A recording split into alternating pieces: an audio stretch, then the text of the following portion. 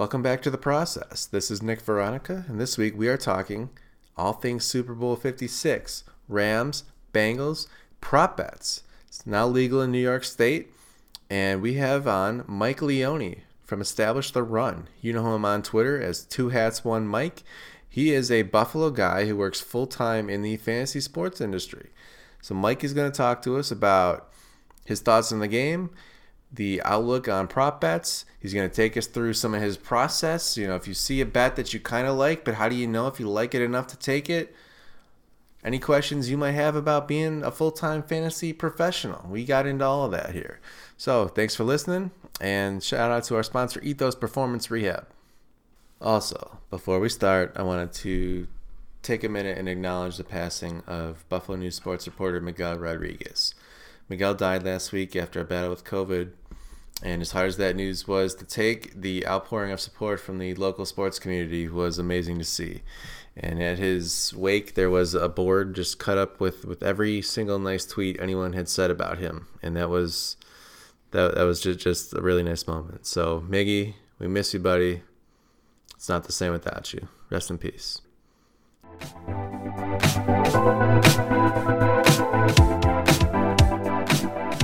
Gentlemen, how are we doing tonight? Charlie, we got Mike Leone with us here from Establish the Run. He's going to take us through some prop bets and your betting guide for Super Bowl 56. Mike, thanks for joining us. Yeah, Nick, Charlie, thanks for having me on. We've been doing the props all season at Establish the Run, so really excited to do it for the Super Bowl as well. It's tough for the Super Bowl because there's so much focus over 2 weeks that the lines are a little bit more efficient than they might be on a normal week. So it's a little bit harder to pick them off, but we also get a lot of variety. So it should be a fun time. All right. Now, Mike, you can correct me anywhere I'm wrong here, but if you guys, you probably know Mike through Twitter. He's at Two Hats One Mike, and he's a local guy, Canisius High School grad who, Mike, I would call you a professional sports bettor. Do you like that title? Is that accurate? I would say more fantasy sports player with like betting on the side, more hobbyist as far as betting goes. With the betting just getting legalized here in New York, I'm looking forward to doing it more frequently. Okay, I was assuming that those were maybe daily fantasy was wrapped into the same vein, I suppose. Yeah, I guess I look at them a little bit differently, but in that same light, I am full time in the fantasy sports betting industry doing content for Establish the Run, and our betting stuff is mostly focused on props, which we're going to talk about because that's the most beatable market out there. Like, it's really hard for them to set accurate lines each week. It's very easy to set accurate lines on sides. Like, those get efficient so quickly in the market if you're betting totals or sides. But as far as the prop market goes, there's still a pretty good edge to be had if you're paying attention. So I think we ran like close to 65% for the season, which we were pretty proud of. And so why is that? Why are the props beatable? Yes. I think it's first of all, it's not as big of a market as like betting sides and totals. Like, the total amount of money spent in these markets is like, a gargantuan difference. So it's not, as a result of that, it's harder for the lines to get efficient. Like, you've got all this sharp money being bet on, Cincinnati +4 or whatever in terms of sides, that the books are able to pretty quickly get that, that number to what I would call an efficient number, where it's really difficult for the average person to have any sort of edge in terms of, if they played that game 1,000 times over, you'd basically be losing the rake regardless of which side that you bet. I mean, that's not always the case. There's obviously going to be exceptions, but in general, if you're betting sides and totals, it's a lot more difficult because of the size of the market and the information that the books have. And you're setting one total, one line per game. Now, you're talking about player props. I mean, sometimes, our most profitable players that we're betting on can be like guys further down the depth chart that the books might not realize could be affected by, like, player, A being out affects player C, and they might be slow on that. And there's just so many players to keep track of that it's a lot harder for them to set good lines. And because there's less money involved you don't have those indicators. So, and I do think too that these markets, like the props markets, are good markets for the books to have in terms of getting casual bettors to play. So, they're not necessary. I mean, obviously the books want to win on everything, but it's kind of like a gateway for them to, get bettors to bet on their more profitable stuff. All right, so let's talk about Rams against Bengals. Just talk to me how you and your site, how you guys saw these teams as they progressed through the playoffs and how they're looking in your mind for the big game. Yeah, the Bengals are the more interesting team to kind of look at, just like their evolution over the course of the season. They're a team that, like, coming into the year, we were really high on at Establish a Run, but more so from a fantasy sports perspective. Definitely didn't expect them to be in the Super Bowl, but we did see that higher ceiling for their offense, just given, the talent that they injected into the passing game. Joe Burrow coming back his second season, the addition of Jamar Chase, who, I mean, he was one of the best wide receiver prospects since maybe Amari Cooper. Like, this guy was really, really legit high-end prospect. And you throw him into an offense that already had T. Higgins as a pretty big hit as a rookie, and expecting, wheels up for them. So over the course of the season, at times they were frustrating with their, commitment to the run game. And we did see them, though, tail end of the season and into the playoffs, get a little bit more pass happy, which I think, for them to hit their ceiling, that's what they needed to do. So that'll be interesting to see how that plays against the Rams, to see if they're able to be pass happy, one, in terms of if Taylor's going to just be willing to be aggressive in terms of the play calling, but two, is Burrow going to have time to throw? I think that's kind of the story of the game, is Aaron Donald, Von Miller going up against a somewhat shaky Cincinnati Bengals offensive line.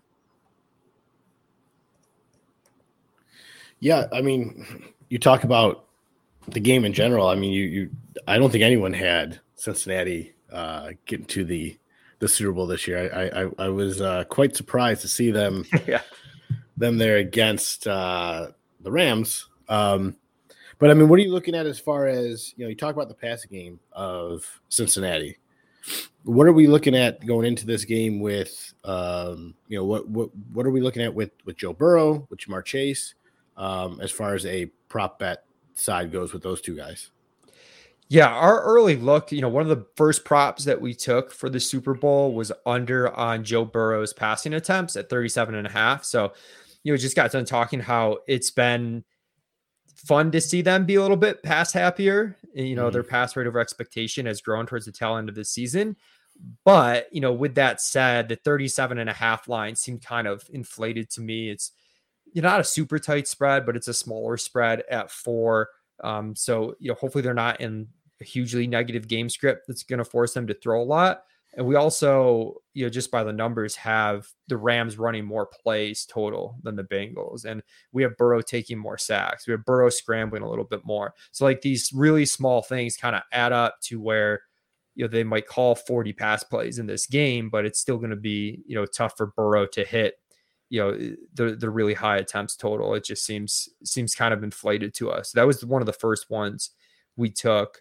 As far as the receiving game with Jamar Chase and T. Higgins, I know I've seen some sharp people that are on T. Higgins, kind of, there is a head-to-head market where you can actually bet Jamar Chase and T. Higgins straight up. And I think T. Higgins is plus 115, which is a little bit interesting. I'm not sure if I'm on that, but people think that Ramsey is going to be pretty locked in on Jamar Chase, and the defense is going to be organized around stopping Chase.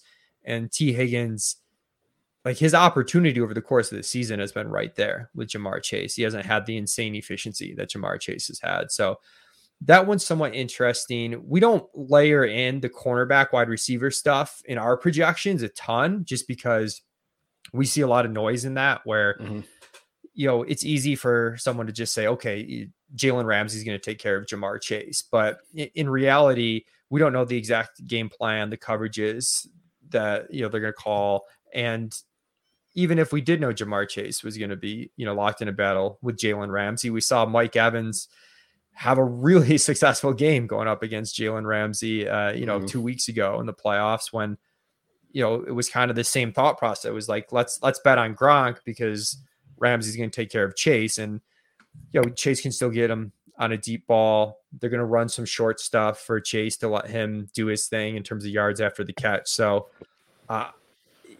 I'm not buying into the I'm not super worried about Chase, I guess is what I'm getting at, but the lines there look like there's not a ton to be had there right now. I think like the head-to-head market would be most interesting if you wanted to just take the plus money on Higgins.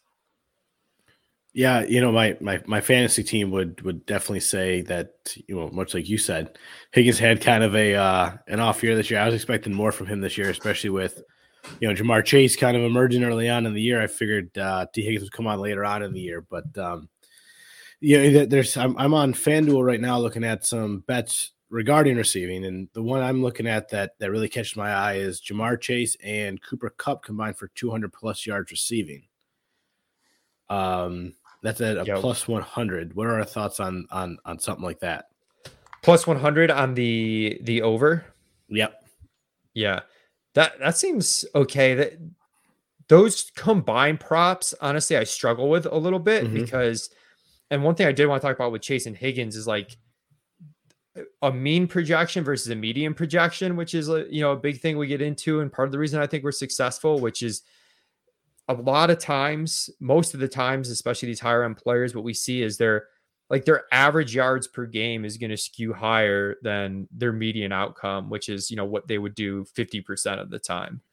And the reason for that is like, you look at a guy like, Jamar Chase, you look at his game log, he's got, a couple games where he's literally gone over 200 yards, which by the way, it's 12-1, I think, to get someone to go 200 plus yards receiving in this game. I don't think it's a good bet, but that was what I was looking at earlier. So that's going to skew like his average higher. So he's going to have, he might have a lot of games where he goes 60 to 70 yards, right? And then he hits the 200. So sometimes the prop lines are based on that average when really it should be based on the median, because we don't care how much we lose by if we lose, right? Or how much we win by if we win. We just want to be on the correct side. So that's another reason why I think like him versus T. Higgins is kind of close, where Chase's ceiling is a lot higher, but when he's hitting those outcomes, he's beating T. Higgins already anyways. We don't care about, how much he beats T. Higgins by. As far as Chase and Kupp to go for 200 plus, that gets trickier too, where, when it's just one guy, the mean median stuff like skews, like is like overly accounted for. But then when you throw in a couple of players, you just need one of those guys to really blow their individual prop out of the water. To me, one of the biggest things in the game is, can the Bengals actually hold off the pass rush of the Rams here? What way do you see that affecting props? Are we looking at sack numbers, at lower passing totals, at running back yards being less because they won't be able to get going? Are you looking at team totals just being under as a whole? Like what do you do when you feel like you have an insight like that?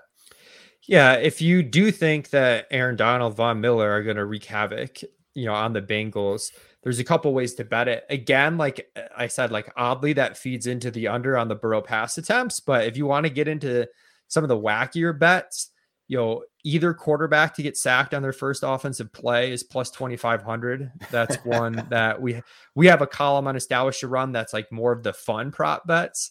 And then also the Rams total sacks over 3.5 is plus 105. So that one's a little straighter, not as wackier. And that one seems all right. We saw Burrow take 9 sacks in the game against Tennessee, which everyone talked about. And it's a combination of not just the mismatch on the line, but a lot of the sacks Burrow took against Tennessee, he was holding onto the ball long, which is, that's a quarterback thing. That's kind of a sticky thing. He's going to hold onto the ball a little bit too long. And they are, like I said, it's not a huge spread, but they are 4-point dogs, which they're going to be more likely to be trailing in this game. So you can take some chances on the sack stuff like that. I do like the first play at plus 2,500. Especially if you're fortunate enough that the Bengals win the toss and take the ball to start.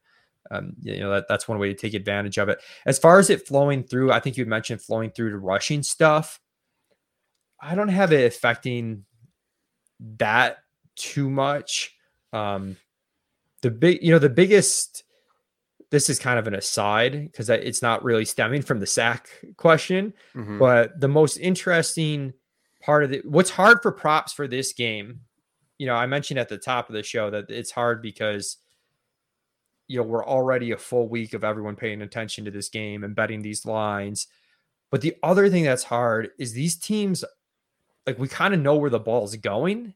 And a lot of times the value in the prop market is like guys getting hurt and whatnot. So we do have a few situations. We have both tight ends getting hurt and knocked out of the conference championship games. Uzama for the Bengals and Higbee for the Rams. We also had, though, Akers have that shoulder injury, and his line is set right now that he's like going to be like 90% healthy. And the backfield stuff for the Rams is interesting to me, where we actually took the over on Akers in the NFC Conference Championship game on like 57.5 rush yards. You have to be careful with the overs for the exact thing that happened, which is Akers gets banged up. He misses some snaps. That's why unders are generally more profitable, because these little things we don't, think about, like play a role. They get caught in a negative game script. Michelle plays a lot. But his line, I was surprised. I think it's mostly like 63, 64, most places, rush yards. So it's even higher than last week, even though he didn't have that successful of a game. And I don't think that shoulder injury is going to bother him, but it is I guess the gap between him and Michelle is a good conversation point, depending on how you see that. Because the game versus Tampa Bay, I think Akers outcarried Michelle 24-1. And then last week it was a lot tighter. So right now, I think the market and the way we're projecting it is kind of splitting the difference there. But if you have a hot take, like if you think Akers is going to be fully healthy and they're going to ride him, over 16.5 carries looks kind of decent. We know McVay's going to try to establish it if he can. All right, so hold on. Before we get going any farther here, I know some listeners here are going to be thinking, how come that they're not talking, spread in total here? And you sort of mentioned a little bit about that, but do you have any thoughts on spread or total before we just keep getting into more props?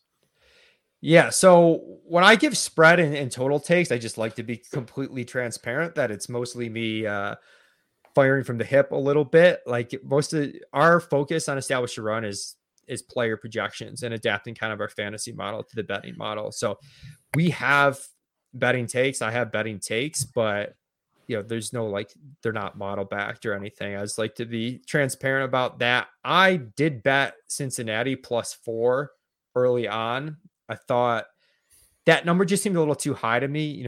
LA was only -3 versus San Francisco, and I really thought it was going to come down. And then I'll be honest, a few hours after I bet that, talking through it a little bit more, I felt a little bit foolish. The line kind of went up to 4.5 pretty quickly. It's hovered between 4.5 and 4 over the last week and a half. And yeah, the 4 points seems like a lot to me, but at the same time, if you really kind of line these two teams up side by side, the Rams kind of check boxes almost all the way down. And so it's a little bit scary being on the Bengals side, even with the +4. Worried about that mismatch on the line. And also thinking of how the Bengals got here, they ran pretty pure, little things like they had, I think, like 3 or 4 interceptions on tipped passes, which is something that's not sustainable. Little things like that, we have a tendency to think that it's the best teams kind of make it to the end, but sometimes it's the most fortunate teams. And they won 3 straight 1-possession games. So, whereas the Rams were a little, they obviously try to throw that game away against Tampa Bay, but they pretty much dominated Tampa Bay in Tampa Bay. They dominated Arizona. They struggled against San Francisco, and they pulled that one out narrowly, but they do feel like the stronger team. And, it's reflected in the line, but I'm a little squeamish on my Bengals +4 tickets right now. What are you guys thinking? With the way the playoffs have gone this year, it's crazy to think that, looking at +4 on the Bengals side is kind of scary, but I agree with you. I'm nervous with that defensive line of the Rams going up against this offensive line of the Bengals that has shown multiple times throughout the season that they are a little bit shaky. Now don't forget Joe Burrow does have decent escapability. I think he showed that a couple times last or 2 weeks ago against Kansas City. But yeah, I just feel like LA's defense just going to be too good for Joe Burrow and Jamar Chase. I think that, I would definitely take the Rams at 4. What do you think, Nick? Yeah, I kind of agree with that. I think the offensive line is wide, and I think it's and you do have 2 weeks to prepare and just scheme up things. But I think that's really going to put Joe Burrow in a situation he hasn't really been in this year, and he's going to get a little rattled. The ball's going to have to come out faster than he wants, and just the players that the Rams have. They're coming at you on both sides. It's not like you can just keep in an extra tight end on one side and just solve your problem and cover for 1 weak player. So I think that's going to be huge. It's in some ways similar to last year's Super Bowl with the offensive line issues, and we saw how that happened. So I seem to not do so great picking spreads, and I always just wondered if, like, growing up, just seeing the Bills get killed like every week kind of like warped your brain of thinking of like what the average point differential in an NFL game really is. But just, straight up, or even if maybe a double result with the Rams halftime and final. But to me, it seemed like the Rams to me was a good bet, but I haven't had a ton of luck, so maybe just do the opposite of what I say and you'll make some money. I don't know. Now, how about, what about the over-under? It looks here on FanDuel, the over-under set at 48.5. What are your thoughts on that for this game? I feel like it's going to be a low-scoring game. I think one team's defense is just going to dominate, and I just don't see, 48 points being scored in this game, but I'm not the professional. Mike, let me bounce out this question and ask you like another question on top of that one. If you think that you have, not that you're smarter than Vegas, but just if something is standing out to you as being more significant maybe than it is being accounted for in the lines, like maybe you think the disparity in the lines is bigger than most people think. I don't know. Would you sort of say that kind of compounds and take that across all bets and take Bengals point total to be under, maybe the game total under, and you kind of apply that across the board? Or would you kind of cover yourself, by not hedging everything based on that one factor possibly being wrong? Because for me, I would think under point total and possibly even Bengals team total under might be good bets based on the idea that I think their line is significantly overmatched. But would you go big with that thought, or would you kind of hedge against your own self? So my general philosophy, like if I'm playing in DFS, this happens a lot, but like I kind of want to push where I think my edge is at. If I think I found an edge, like I want to push it, and you don't want to get too crazy. You want to figure out smart ways to do it. You want to figure out, there are types of bets you can make where you could be like kind of wrong on the line mismatch and still win the bet, like even if you're betting under 48.5, you think they're not accounting for the line that much. Like if you're right, you got your money in good. And if you're not right, well, it's still kind of like close to a coin flip that it's going to go under anyways. The other thing, I haven't messed around too much with the single game parlay stuff that you can do. You have to be careful with that because if you miss one, you miss it all. And it's anytime you're parlaying, you have to just understand the risk reward that you're getting yourself into.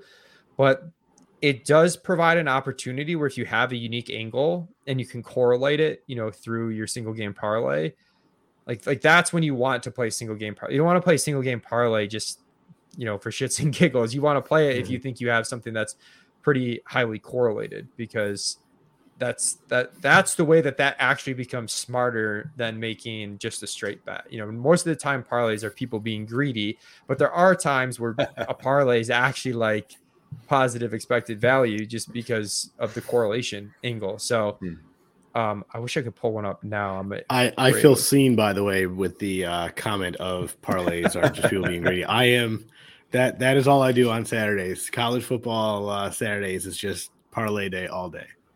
Well, the social media accounts for these brands, they love finding people who have, a $5 parlay at, a 20-team thing at plus 12,000 or whatever it is. And they hit 11 out of 12 legs. What should they do? Should they cash in? Should they?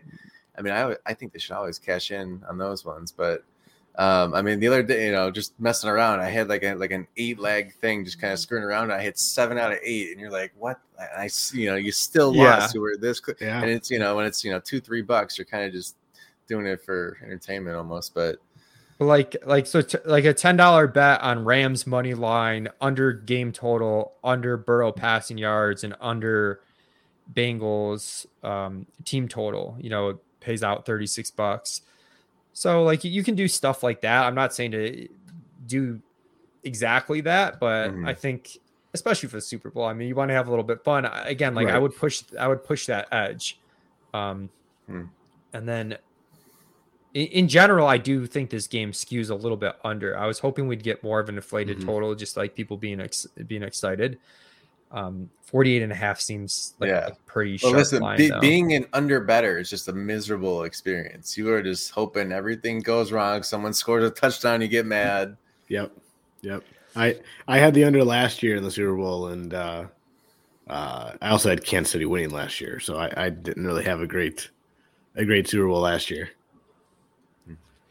I think how Cincinnati calls plays is really going to play into this quite a bit. If they're aggressive, it's going to up the variance of the game in general, where whether they're successful or not, we could see more scoring. There's just going to there's more turnover worthy plays, more opportunities for them to score big plays. If they coach a little bit passively, I think McVay's pretty conservative, all things considered. Like he's got a super sharp offense, but as far as play calling, he definitely wants to run the ball. He'll definitely settle for field goals in fourth and short situations. So if Cincinnati is going to play somewhat conservative and we get like a close-ish game, we could see a lot of first down running plays, a lot of rushing plays in neutral situations. And that's, going to gear towards the under. It's going to churn clock. It's, lower variance type plays. Is there a prop to punt from plus field position? I wish there was. There might be. There's props for everything, but speaking of go ahead, props, Charlie. real quick. You're talking about the Cincinnati offense. I want to stay on that a little bit longer, real quick.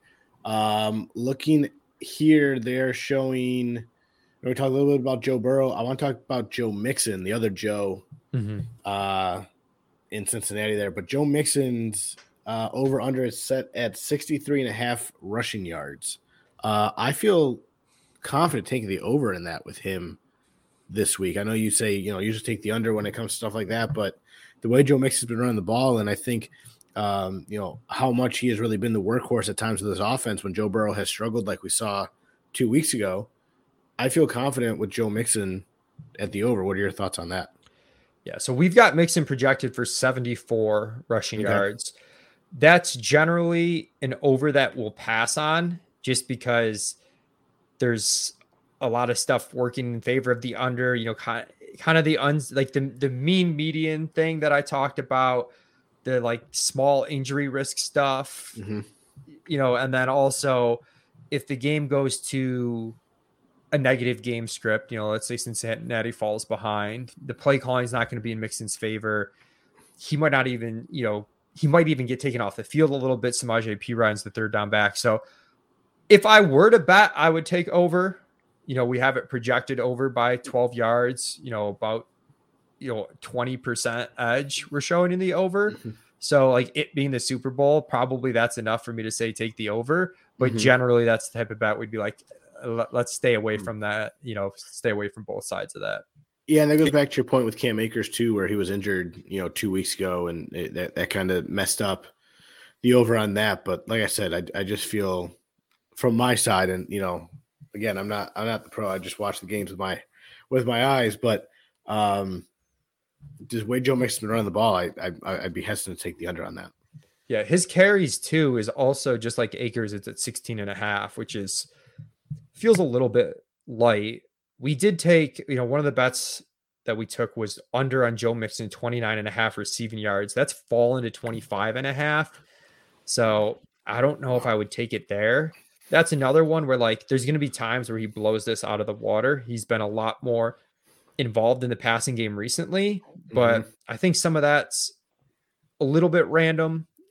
Like we saw very clearly that Samaje Perine's still the passing down back for the Bengals last week. And, you know, if you get like a 30-yard receiving total for a running back, for any running back, like that's pretty high if they're not the passing down back, like if just the base back, even if it's, you know, Mixon's going to play like 75, 80% of the snaps. He's still going to play a ton of the snaps. He's going to get, you know, worked in. We have him projected for like, you know, just under 4 catches, around the 25 receiving yards. But that's one of those good mean medium bets when you can get sometimes those running back unders. So if that pops back up towards 30, that's one that I like.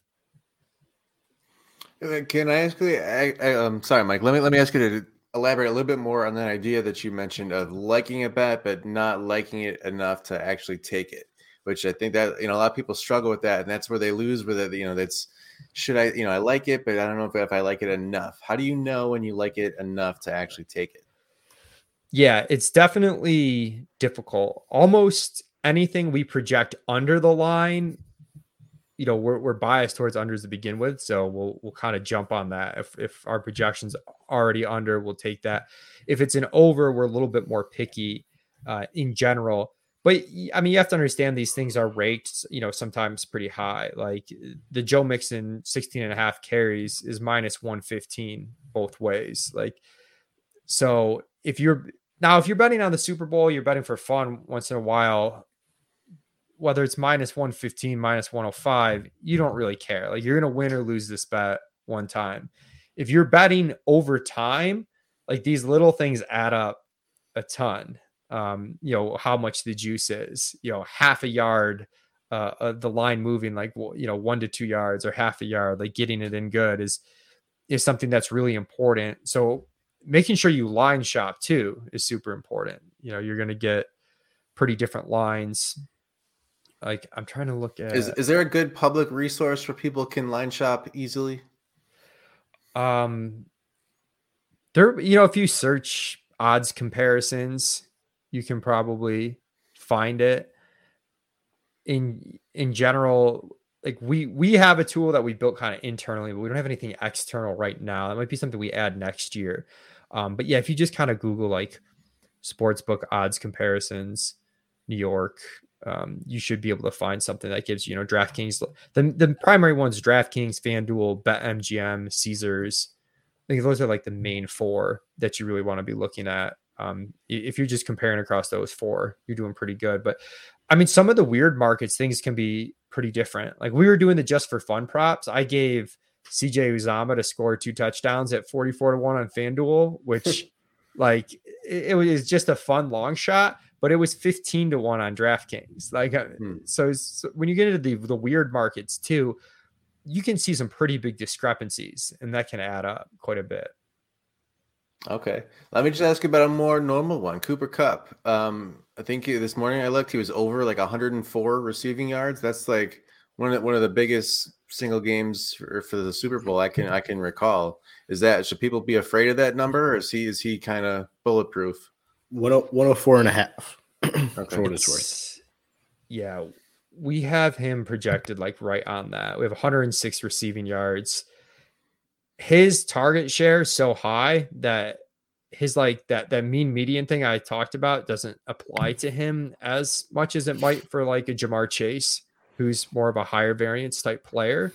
So the median and the mean are a little bit closer for Cooper Kupp, just thinking in terms of his distribution. So I don't see much there either way. You know, I think, you know, chips on the line, you know, gun to my head, I would take the over on Cooper Kupp there, but that's a tough one. I think sometimes one of the things I've been doing this playoffs, especially since we got the legalized betting in New York, if there's an over, I kind of like, you know, you're talking about with the line mismatch. Like if you think you have an edge, if the game goes a certain way, sometimes I'll try to find like an alternate line that fits if a game goes a certain way. So I did this with Gabriel Davis and the Bills, and you know, the Chiefs game. bragged about it on Twitter, didn't you? I did. It was my little bit of solace from that painful loss, but it was like I could bet his regular prop, but if I'm right on how much he plays, the upside's there. So the one guy that I see this week that's kind of like that's Van Jefferson, where his over-unders 33, I think, ish, depending where you look. We have him projected for about 40 receiving yards. I don't see a lot there where I'm not going to bet an over that we're just projecting over by like 6-7 yards. But sometimes the alternate market, they don't take into account that he's on the field like 90% of the time. Higbee's out. I think Van Jefferson was a little bit banged up. He gets the 2 weeks off. Maybe he's healthier. He gets shots down the field.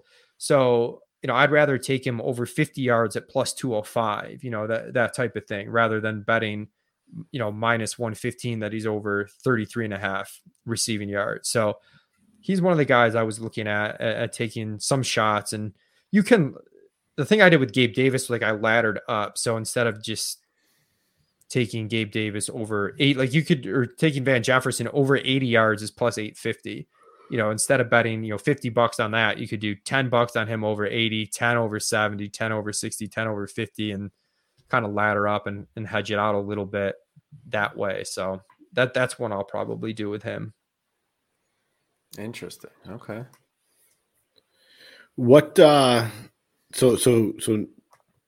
talk a little bit more on the Rams offense. We haven't touched on Matt Stafford too much yet. I know we talked a lot of Joe Burrow, and rightfully so. But Matt Stafford's looking at over under 281.5 for passing yards. I feel like if Cooper Kupp gets to 100, that's pretty much a lock, right? I mean, Kupp's share of the team's receiving yards is so insane that it's possible he does that without Stafford going over. Stafford we have at 300 passing yards, so we lean over there. I expect him to be pretty efficient passing the ball. We don't have a ton of attempts for him. We have like 36 passing attempts, which is right around what the line is. Mm-hmm. But I mean, he's been really efficient this season. Odell Beckham's playing well. Obviously, Cooper Kupp's been a monster all season, but having Odell as the reliable number 2 right now is a pretty big plus in his favor. The only concern with Stafford is if, we're playing, like if the Rams D-line dominates the Cincy's O-line, like getting back to that, and they just ruin the game and McVay plays conservatively, is he going to get enough volume to get there? So I do like the over, but it's not, nothing crazy there. Yeah. No, I it is crazy how you say that with, the way Cooper Kupp is played. Yeah, the way Cooper Kupp has played all year. It's crazy to think that Matt Stafford wouldn't go over 300 if Kupp hits 100. So, wouldn't go over 280. But hey, Cooper Kupp's been talked about in the MVP race at some points this year. I mean, the guy's just had an unbelievable season, and I was the idiot that traded him away in fantasy football this season. So, hey, even better. All right, Mike, you got any questions for us? What's your favorite prop bet for the Super Bowl? All right, I'll tell you. I always ask people, and last year we had our guy Dan Fates from Rochester on. He likes doing some sports betting. So we asked him. I'm always interested that the total points even odd. If you think about the points, you add an even number plus an even number together, you get an even. Or if you add an odd number plus an odd number together, you get an even. So you would seem to have better odds on even, and yet odd is always ahead. And I assume that, the math works out that you're really just saying, is the margin of victory going to be even or odd? And it just must work out that way in football games more, that just the way the numbers we use to add points together comes out odd more. But any thoughts on that? And then people always ask me about Gatorade color. I knew that was coming. And we had somebody on who used to be an intern for the Bills, and he said, people, I don't know why, people assume your Gatorade color like matches your jersey, and that really seems to have nothing to do with it at all. So anything random or fun that you have any insight on there? Man, I have no idea on the even odd stuff. That's something I haven't looked into. So no clue on that. I know one of our guys at ETR said Blue Gatorade plus 400 on Wow. DraftKings. Take that. Uh, Okay. I have no idea. I'm just gonna tell our boy Steven, who does a lot of our video work. He says Blue Gatorade plus 400.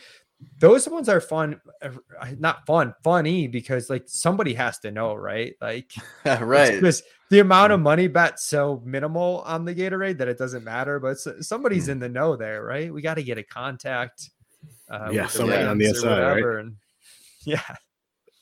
Yeah, I mean, from what we heard from our Bills intern was they literally just picked the color off the shelf, like whatever on the shelf, that's the color they use. Like there's no science behind it. Yeah. Which makes it even, tougher to pick which color they're using as the Gatorade. But whatever on the shelf is the one that they picked to use, which is crazy. Yeah. What I say, my buddy who used to work at Penn State said they never do red at Penn State because they hate Ohio State or like something like that. Mm-hmm.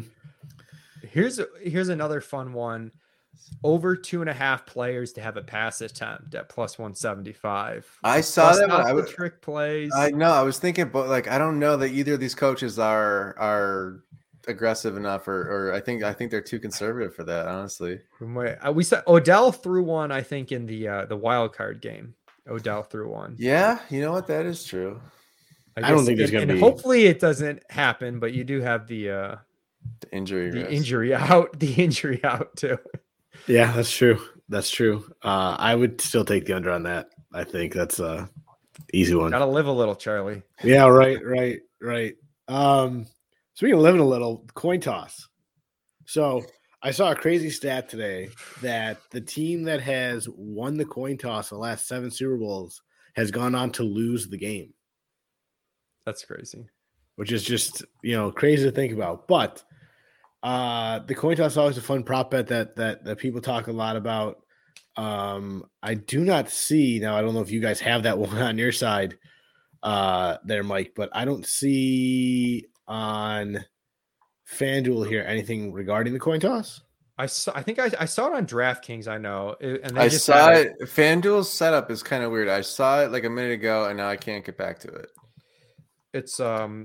It's just minus 105 both sides. Oh, it's minus 104 both sides on FanDuel. Oh, wow. Yeah. Ooh. I mean, they know that there's no edge in this, so they just juice it as low as possible to get you to bet.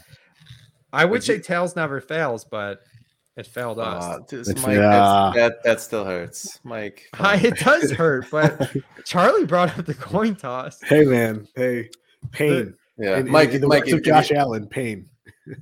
If you were line shopping and you happen to notice on different sites, you could maybe sort of bet an overlap. Would you ever just throw a ton of money at basically opposite ends of the same bet and knowing that you can't lose? And then even though the payout might be pretty minimal, would you go super heavy at that? Or is that just not worth the time and investment?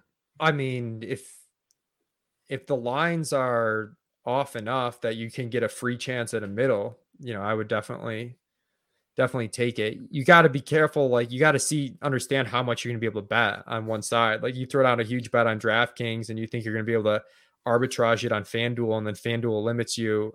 And all of a sudden you've got this. Is that a thing that happens? I haven't heard about that.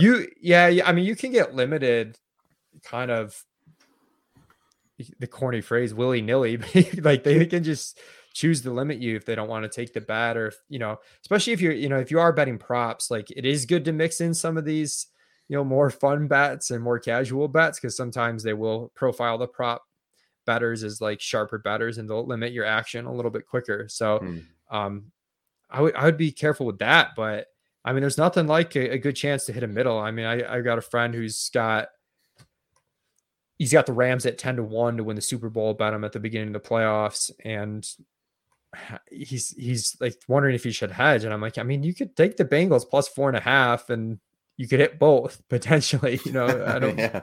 I mean, I hate hedging just for the sake of hedging.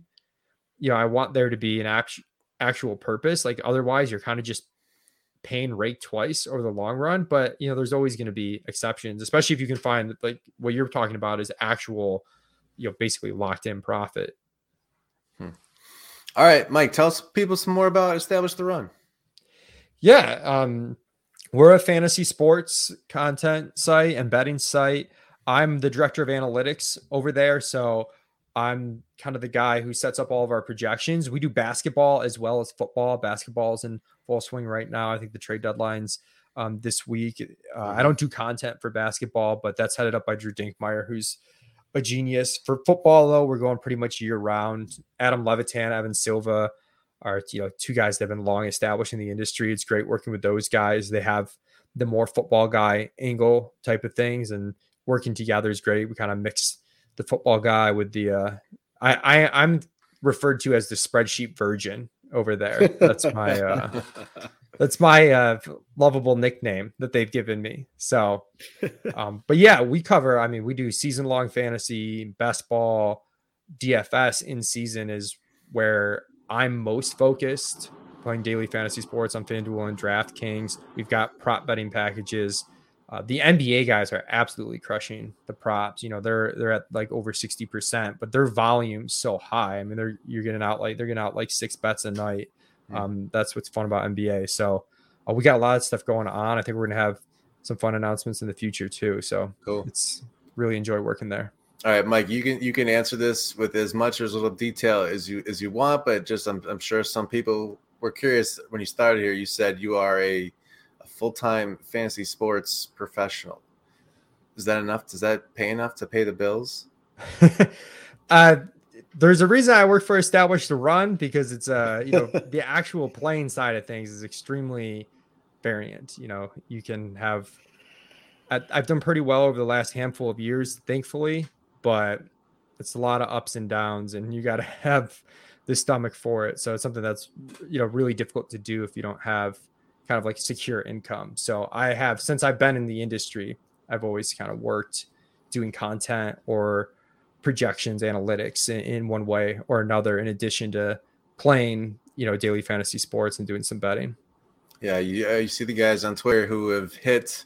Actually, let me just kind of bounce off that question too. So with daily fantasy, there's a ton of variance, and you're trying to put a lineup together that would win. But if you really think about it, you are winning a lot of other people's money that you didn't really have to put up yourself, which in some ways, if you're super sharp about it, like some of the people on your staff are, that might seem to be a way to make money with almost less risk is probably the wrong word, but you don't have it's a peer-to-peer game, right? Right. So, like you're taking other people's money. It's not just what you put in personally. Yeah. And it's I'm trying to think of the best way to describe. There's pros and cons to like betting versus fantasy sports. The pros to fantasy sports is it's a peer-to-peer game. There's a certain rate that you're going to pay no matter what, but you're not playing against the house when you're playing fantasy sports. You're playing against other people who might not be taking this as seriously as you, or they might not understand the game dynamics. So much of the daily fantasy sports isn't just who knows what about football or who has the best projections. It's like kind of understanding the goal of the types of games you're playing, whether you're playing tournaments or you and I are just playing head to head. So there's some things that can be good for you in that type of game. Betting's the opposite, right? You're not betting peer to peer. You're betting against the house, which is always a little bit scary. But you also don't have to bet everything. You can pick off 3 out of thousands and thousands of lines that they have. And I know some people, the allure of betting to them versus the daily fantasy sports is if they're right, they get paid off. Like if you think Joe Burrow is going to go nuts in the Super Bowl, you bet over 280 passing yards, he throws for 350, you win. If I play him in my daily fantasy lineup, well, 60% of the other contestants in the tournament play Joe Burrow too. I got to get some other stuff right. So, there's different pros and cons. It kind of just comes down to what type of sweat you're looking at and where you think your edge is. Is your edge, in getting something very specific right, or is it more kind of like game theory dynamics? And if I always want to ask the question, if someone who, not me, Mom, not me, if someone was interested in becoming a full-time sports bettor and or fantasy football player, what advice would you have for that person? I mean, it's incredibly difficult. It's hard for me to give advice that's not pessimistic. Like moving forward, like I would not be able to just bet and play fantasy sports full time. I think of it more as like semi-professional, I guess. But the best way to do it, I guess, you got to start out as a hobby that you take super seriously. You have to establish a track record. And what's really difficult is there is so much variance that you could be really good or really bad for a year in fantasy sports or in betting and not be entirely sure if you're good or bad at it. Like those results, we're doing the process pod, right? Like it's very difficult to separate the results from the process because you like to think if you're winning consistently that you're really good at it. That might not be the case. Then all of a sudden you go professional. And I'd say for betting, there's probably an opportunity the next 3 to 5 years if you can find a niche, whether it's in prop betting, live betting. But again, like the limits are an issue. Yeah, live betting's tough if you think you have it and then it just suddenly shuts off on you before it takes. And the other thing you have to think about too, like what your realistic ROI is. Like let's say it's 10%, which is pretty high, but let's say you've got 10% true ROI. The odds that you'll actually realize that over a full season and like the type of bankroll that you would need, the type of money you need to get down. So if I'm making $100 bet and my true ROI is 10%, that's like I'm making $10, right? So, over time I'm making $10 on that bet. Like what size of bets and how many of those bets do I need to make enough money to survive for a year? And then you layer in the variance aspect of it. So I guess my advice would be kind of pessimistic and say like, don't be a full-time professional bettor and fantasy sports player, but definitely start out. I mean, take it seriously and do it as a hobby. And the best way to learn anything is to like, just really dig in and go at it. Yeah. But you can thankfully do that with this type of stuff. Like you can get a really good start without, ditching your day job.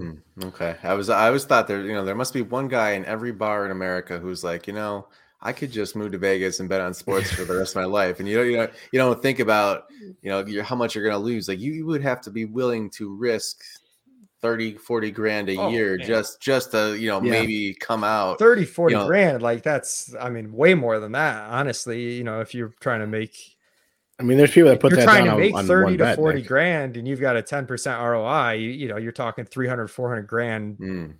I was assuming you were still betting it back every single Yeah. You're still betting it, but no, you're right. You're still betting it back. So you might, just the risk like insane. Yeah, exactly. And you see, swings up and down, but if you get too far down, like that's just the end of the road for you. Like, you're get kicked out of your apartment and you can't live anymore. Like you might not be able to survive the randomness. Yeah. You gotta be able to sustain the swings for sure.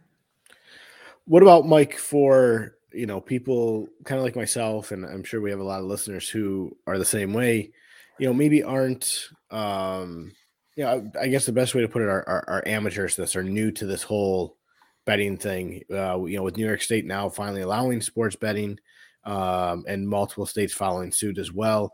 What advice do you have for those people who are kind of new to the game and just kind of getting their feet wet? There's a really good book that I actually read like a year or two ago called The Logic of Sports Betting. It's by Matthew Davidow and Ed Miller. And it's a really good book because there's nothing crazy. It's not one of those books that you're going to read. Like, it's not like a get rich quick book. It's like they very clearly and logically kind of outline what's actually going into how books are making lines and where there could possibly be edge. And it'll at first kind of like humble you into thinking like, there's no way I can bet profitably. But then as you get in, I think like the main takeaway from the book is you're not going to be able to sit here and intuit like, oh yeah, Bengals plus 4.5. Like you're, like right. Everyone kind of thinks they can just figure this out. There's so many things that are factored into the line, but what you might have is certain games and certain styles that mesh together that maybe you've got a better handle on than the market. Like you might have a niche. And again, that goes back to like, you don't have to bet every game. Someone who's betting every game is almost a guaranteed loser. You know, like there's no one out there that has some model that is spitting out plus EV picks against the spread for every single game. It's impossible. I think one of the examples they use in the book is like, maybe you have a better handle on games where there's a backup quarterback, you know, that's starting the game. Like you think the books aren't lining those correctly. Or maybe you have a handle on in-game live betting. Like you think the lines are, you know, swinging too rapidly based on the first score or something.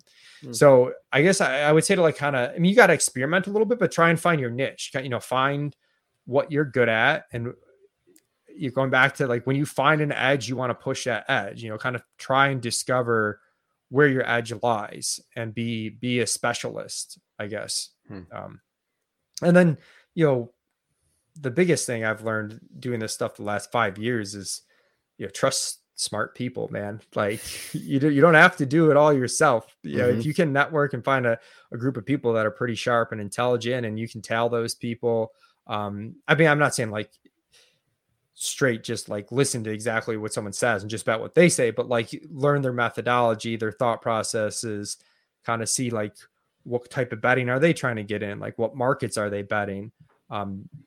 That's what I'd say. And then like, if you want something like like a little bit more specifically actionable, you know, we talked this whole show about props, but like betting stuff like props, or futures markets, you know, it might be tough to get a ton of money down, but if you're amateur and you want to have some fun and be profitable, like those are the types of markets that, again, like those are going to be a lot more profitable, probably for you than betting sides and totals. All right. Well, hey, we'll close with this futures market 2023 Super Bowl. Bills and Chiefs have the tied for the best odds right now, plus 700 on FanDuel. I assume whoever wins on Sunday might shoot up a little bit. Maybe you wait and get some better odds after the winning team moves up. But the Rams are third. So for what it's worth, the Rams are third and the Bengals are seventh. Well, if the Rams win on Sunday, I assume they would become the favorite to maybe just in the market to win again, just because people seem to get that in their head that it can happen again. But well, absolutely, it's wide open in the NFC. Yes. Well, hey, we're now. trying to leave it on a positive Buffalo note here. The Bills have the best odds right now, tied for next year's Super Bowl. Yeah, don't break my heart again. Don't break my heart again. All right, Mike Leone, thanks so much. This was awesome. Yeah, thanks for having me on, guys. All right, we'll see you at the gym sometime. Yes, sir. Which is a great segue. We need to thank our sponsors, Ethos Performance Rehab. You can catch them at Mustache Barbell and Fitness. Ethos Performance Rehab. If you have an injury, you are working to rehab a little nagging pain, something that just bothers you more than it should when you do a certain exercise, call Ethos. They will diagnose it. They will show you exactly what muscle does this lever at this angle, and they know what you're talking about. They know how to fix it. Ethos Performance Rehab. Tell them the process sent you. Absolutely. Mike, before we let you go, let everyone know where they can find you on the good old Twitter machine and everywhere else. Yep, at 2 hats 1 Mike on Twitter, and all my work's over at Establish to Run, so establishtorun.com. Definitely make sure to check us out, whether you're a football or basketball fan, assuming a football fan if you're listening to this podcast. But if you're an NBA fan as well, we got you covered. By the way, where did 2 hats 1 Mike come from? Oh, man, we're not going to get out of here quickly. The short story is I got very, very drunk at a FanDuel live baseball event, and they had all these free hats that they gave to the attendees, and I was walking around with 2 hats, and thus 2 hats 1 Mike was born.